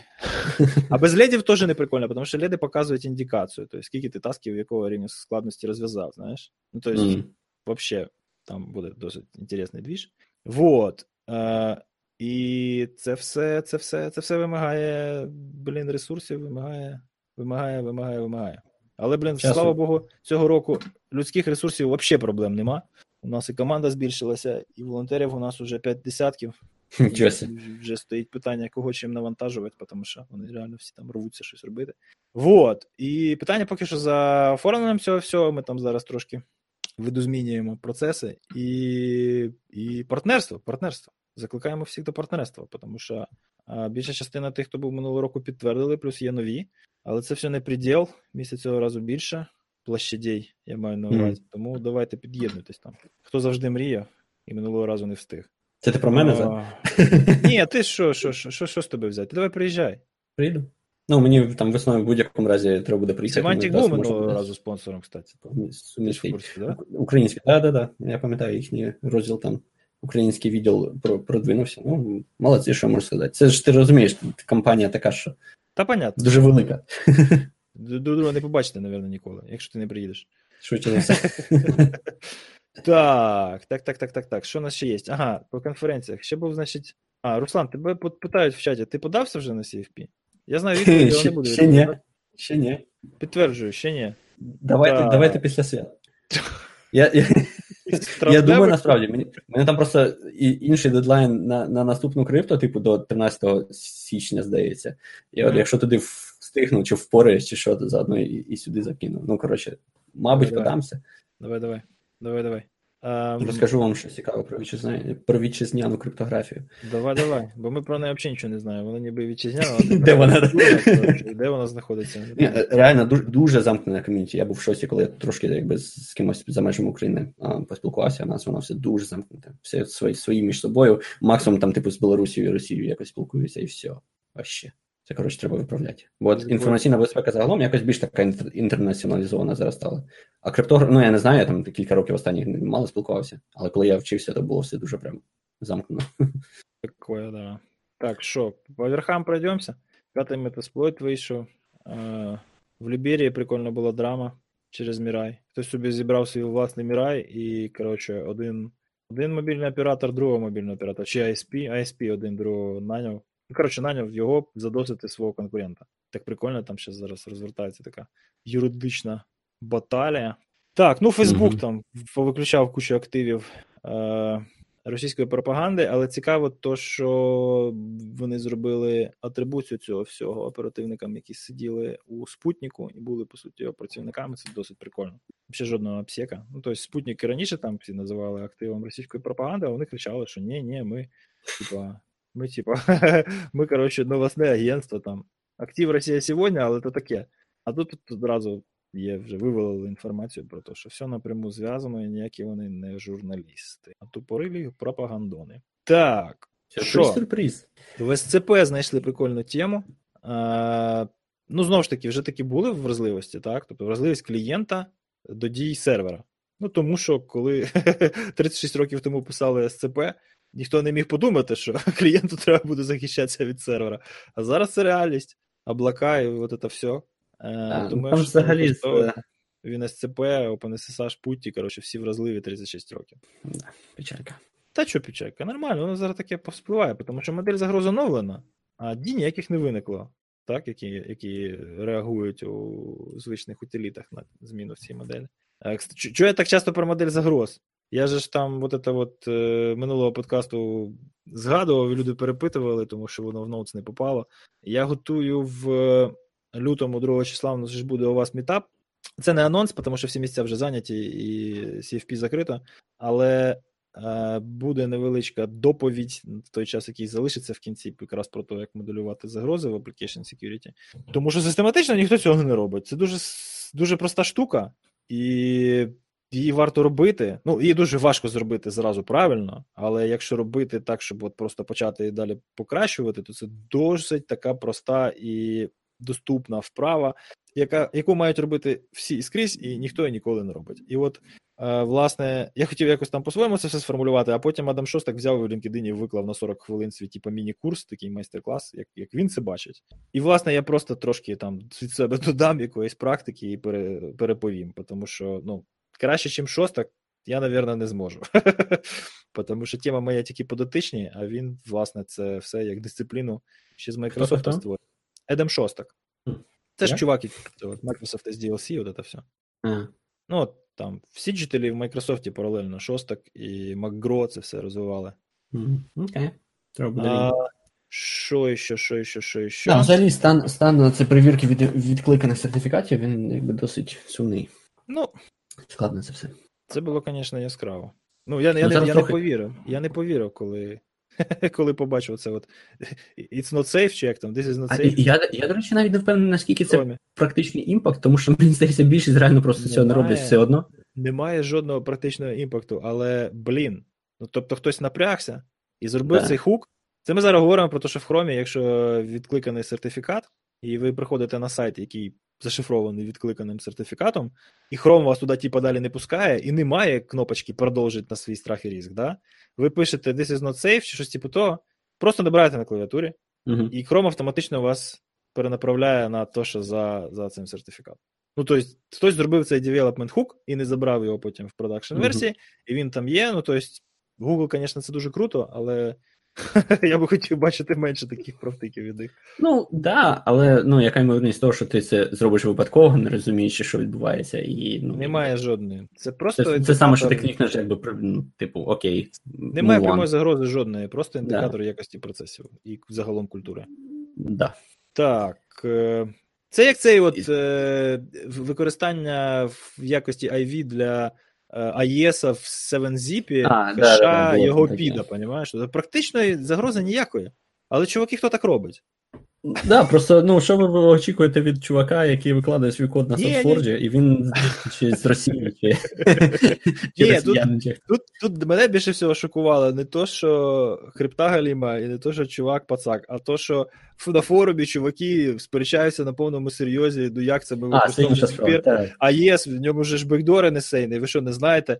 Давайте всі на тофіш переходити. Я такий, бляха, берусь за голову, от це от істинність open source. Як це, режими роботи блочного шифру, да, mode of operations. У мене це переклад інколи, знаєш, language ще рідний, трошки інколи forgetting. Ага. Це bardzo імпортантний скіл, це от пам'ятати native tongue. Те, що в нас є різні режими роботи блочного шифру, то пофіг. Головне вибрати шифр, в який NSA не впихнуло бекдор. Так. Тому спек і Саймон не вибирайте, там, мабуть, впихнули. По-любому. По-любому. Ну це все, опять же, зводиться до цієї теми, яку ми минулого разу з Андрюхою обсуждали, знаєш.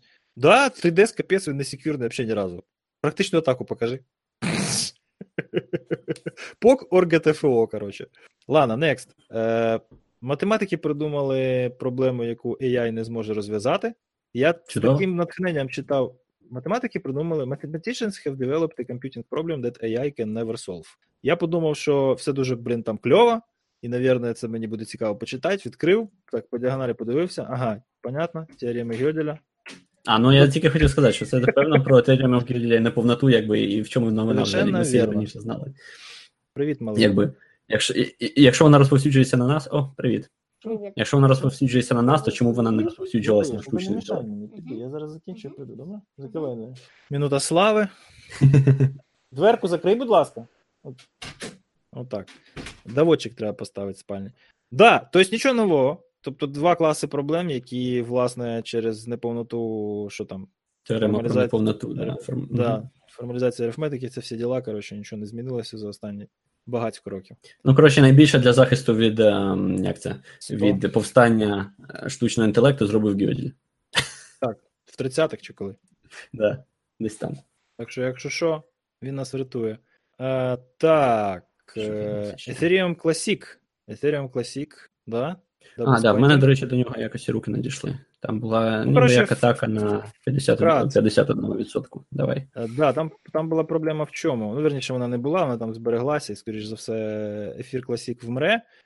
Власне, ефір, який ми знаємо, це форк. Це хардфорк, а то, що залишилося, це ефір Classic. Ну, це як я для себе зрозумів. Ти ж знаєш, що я не дуже в цій темі. Але я теж не дуже. Через те, що ефір став популярним, і, власне, смарт-контракти на ньому – це непогана платформа для багатьох бізнес-моделей, ефір Classic вмирає через те, що все менше і менше ініціативи у майнерів на ньому витрачати калорії, і, власне, дійшло до того, що майнінг пул зменшився настільки, що атака 51% стала досить практична і коштувала декілька десятків тисяч доларів, типу 50 чи щось таке. І було багато даблспенінгів, багато блоків, тобто не один, не два, а нормально. І два враження. Підняли нормально гроші. Ну, тобто, возврат інвестицій був там десь 1000%. В цьому сенсі. Бо в мене було два враження. Перше, прикольна атака 51%, друге, хтось потратив на це кілька десятків штук баксів. Ні, воно вже було. Це якщо взяти, перевести ці асіки в еквівалент, чи на чому вони там майнять, то це 500, а підняли нормально, десь півлями, щось таке. Ну, деталі, знову ж таки, зараз не скажу, тому що... Питання просто, наскільки вони ліквідні? Я думаю, що їх же вивели одразу. Ще до того, як воно стало відомо. Тому що, розумієш, в чому прикол? Ну, цей консорціум, чи що там, якась там ком'юніті ж навколо цієї валюти є, він про це дізнався не першим. Першим про це дізналися біржі. Вони побачили якусь активність по виводу, я так розумію, да? Вже якусь аномальну, сплески. Почали дивитися, що і як, дивляться на блокчейн, а там уже даблспенінг в повний рост. От. І, собственно, це вбиває валюту. Як тільки стає відомо, що це Zero Trust, вона not trusted сама по собі, ця платформа, вона зразу девальвує і вона вмирає. І це, власне, те, чим закінчують усі блокчейни, які не злетять публічні. Да. Без регуляції. Це нормально.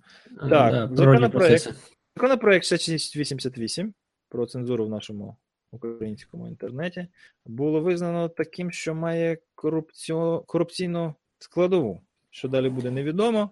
Але сам факт того, що це відбулося, він показує, що... Корупційну складову в плані провайдерів? корупційну складову. Можна нагнати. Там, скоріше, мова йшла про те, що все це мало робитися якоюсь вундервафлею, яку можна було купити в одному чи двох місцях. Але прикол не в тому. Прикол в тому, що характер зради не має значення. Має значення, просто цікаво, але типовий випадок, що... Там все дуже цікаво. Там і в слідчих діях можна було занести певну складову. Тобто, в тебе конкурент є, ти створюєш там ситуацію, в якій на нього заводиться справа, і його ресурси блокуються на 2 доби. А 2 доби для інтернет-проєкту це, власне, може бути періодом неповернення на ринок. Зручненько, да. Тому досить цікаво, і добре, що воно все так... Це, коротше, ще не перемога, але це дуже хороша в правильному напрямку. Так, це непогана ініціатива для всіх тих, хто витратив якісь зусилля на те, щоб зупинити це все і переформатувати, щоб просто не розкисати, не пускати руки і продовжувати цим займатися. Так, Facebook, Спутник, всі діла, 773 мільйона записів. Коротше, Тройхан там якусь чергову компіляцію витоків інформації про логіни і паролі опублікував, і вона досить сумнівної якості, і всі на неї дуже сильно збудилися. Як же ж Тройхан, такий класний пацан, таке фуфло виклав. І в мене немає думки з цього приводу. Не то, що не перше... то в Крепса була якась лажа. В Крепса регулярно ж таке спливає. Інвестигейт журналізм, він не без країв. Ніхто не ідеальний, це ж таке, да. Ніхто не ідеальний. Проблема в тому, що для того, щоб критикувати таку діяльність, треба спочатку щось подібне зробити, викласти API, у вільний доступ і не брати за це гроші, а потім сперва добійся. Відкривати. Там, по-моєму, Cloudflare, до речі, допомагає йому в цьому. Cloudflare йому нормально допомагає, тому що... Вони, власне, повністю хостять інфраструктуру, бо там нормальна така база. Жодний приватний сервіс би не потягнув такі об'єми трафіку. Це нормально. Да. На S3 просто так не закинеш. Це точно. Так.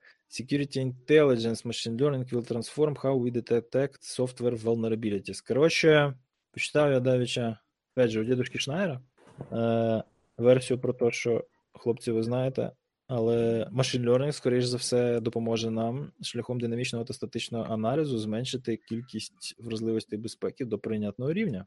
Власне, він більше нічого не сказав, але роздулись з цього, що Шнайер пророкує зникнення дисципліни Application Security. Це так само, як і програмістам не буде чого робити.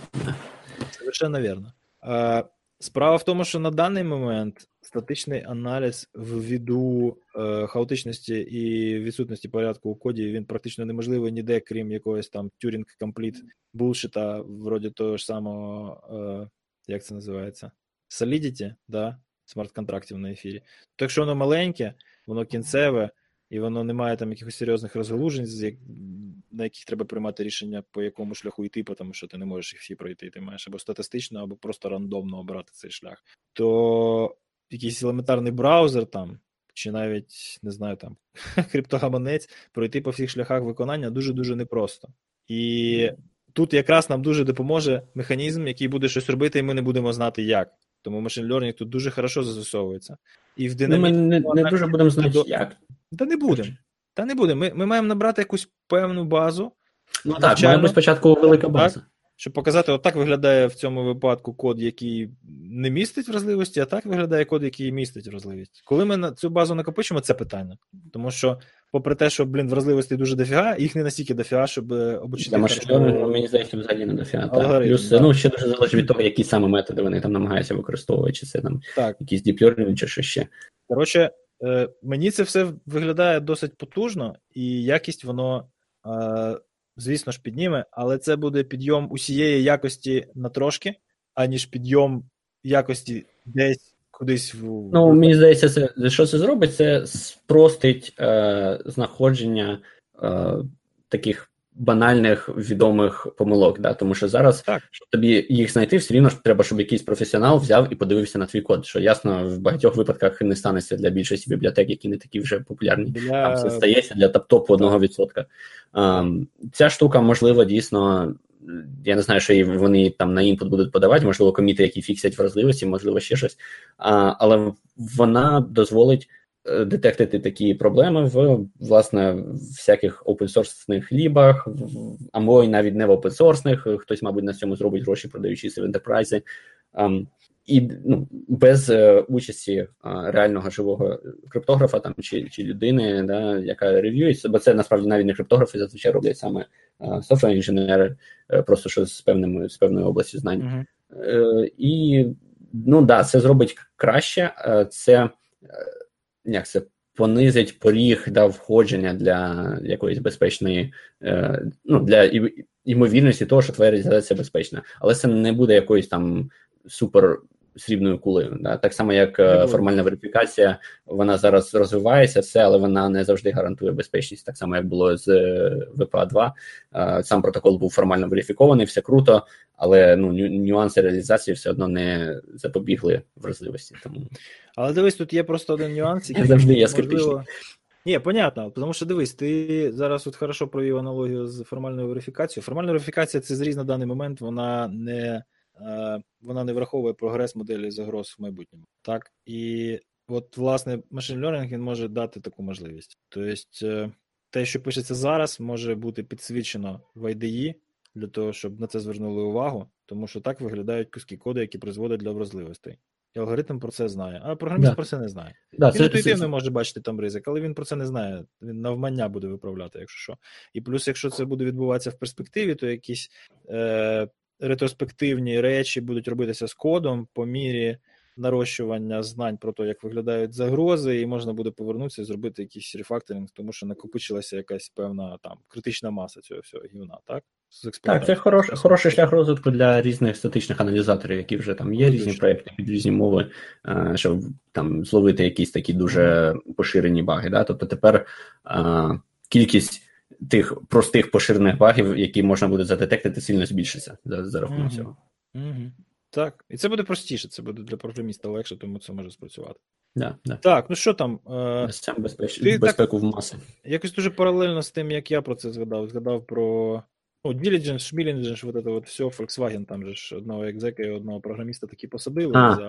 Програміста, да, тепер ще посадили кого там? Не CEO, а кого? Де вона? Це 17-го року ти новини прислав, тож це ж тоді відбулося. Ні, так там же це ж посадили не розробника вже, а когось там з керівників.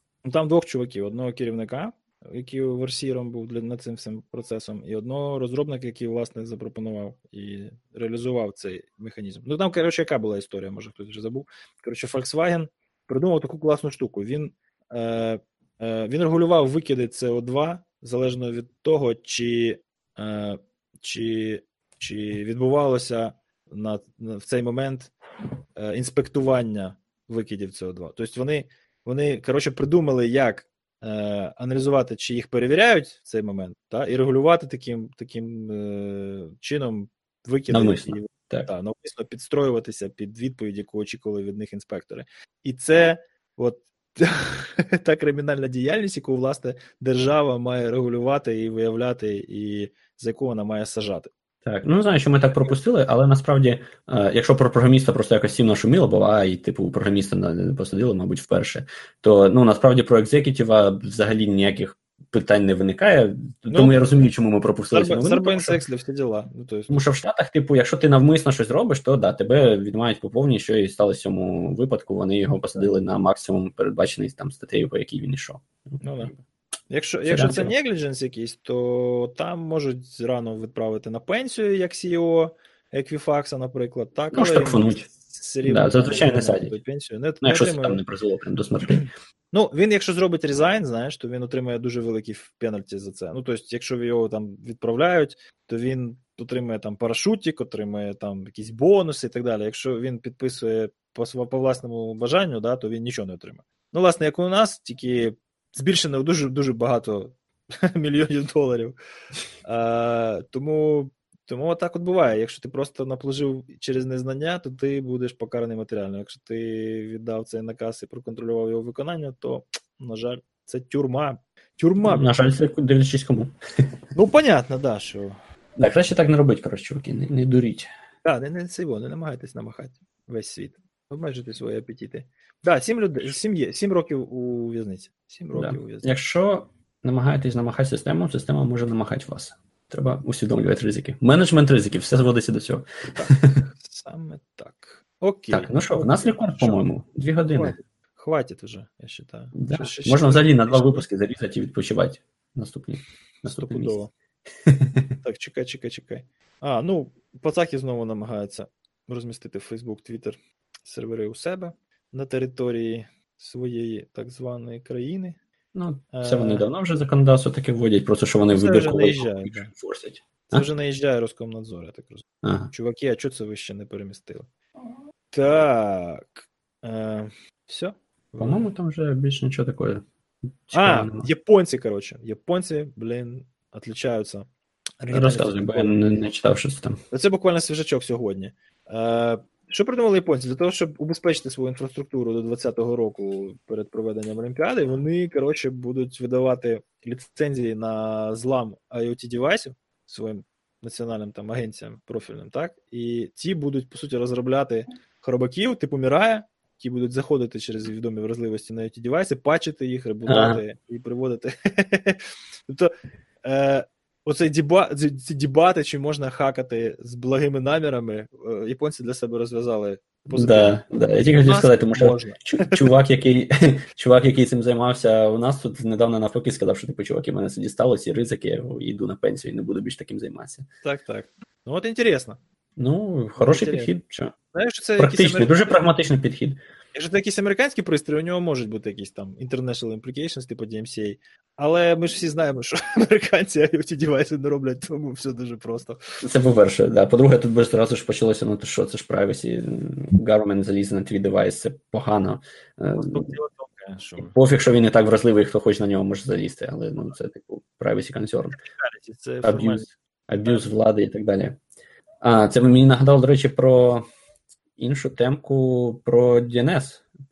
Ти згадав про інфраструктуру, там американці виклали Department of Homeland Security виклав такий notification, emergency директива, вони це називають, по спробам краще захистити DNS-інфраструктуру в США, бо вони ніби як задетектили, що іранці там щось намагалися похакати і адмінів, і системи, і ось тепер вони розробили директиву, в якій описують такі бейслайн методи захисту, там включаючи двофакторну авторизацію і всякі різні інші способи захисту, щоб не можна було маніпулювати DNS-записами. Я все це прочитав, і на останньому пункті, тобто 4-та порада, моніторте Certificate Transparency логи. Угу. Здалося, що тут немає диму без вогня, скоріш за все, таки ж хтось шпекнув їх, можливо, навіть ті самі іранці. Швидше за все так. Тобто питання, наскільки шпекнули, да, але якщо задетектили, що шпекають, значить. Чекати, повиписували собі. Інакше, що б там була ця порада.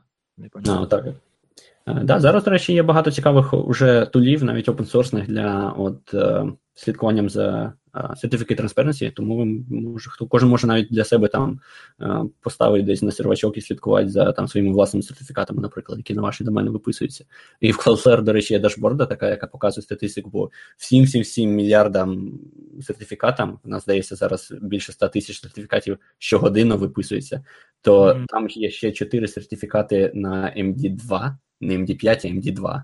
І, здається, 14 на MD5 чи щось таке. Тобто там кілька штук прям взагалі таких динозаврів, що навіть вже не знав, що таке ще існує десь. Так, мене тут уже, зараз будуть виганяти. Виганяють, да. Пора. Тому давай закруглятися. Да. Всім дякую, що слухали, тобі дякую, що приєднався. До нових зустрічей. Щасливо.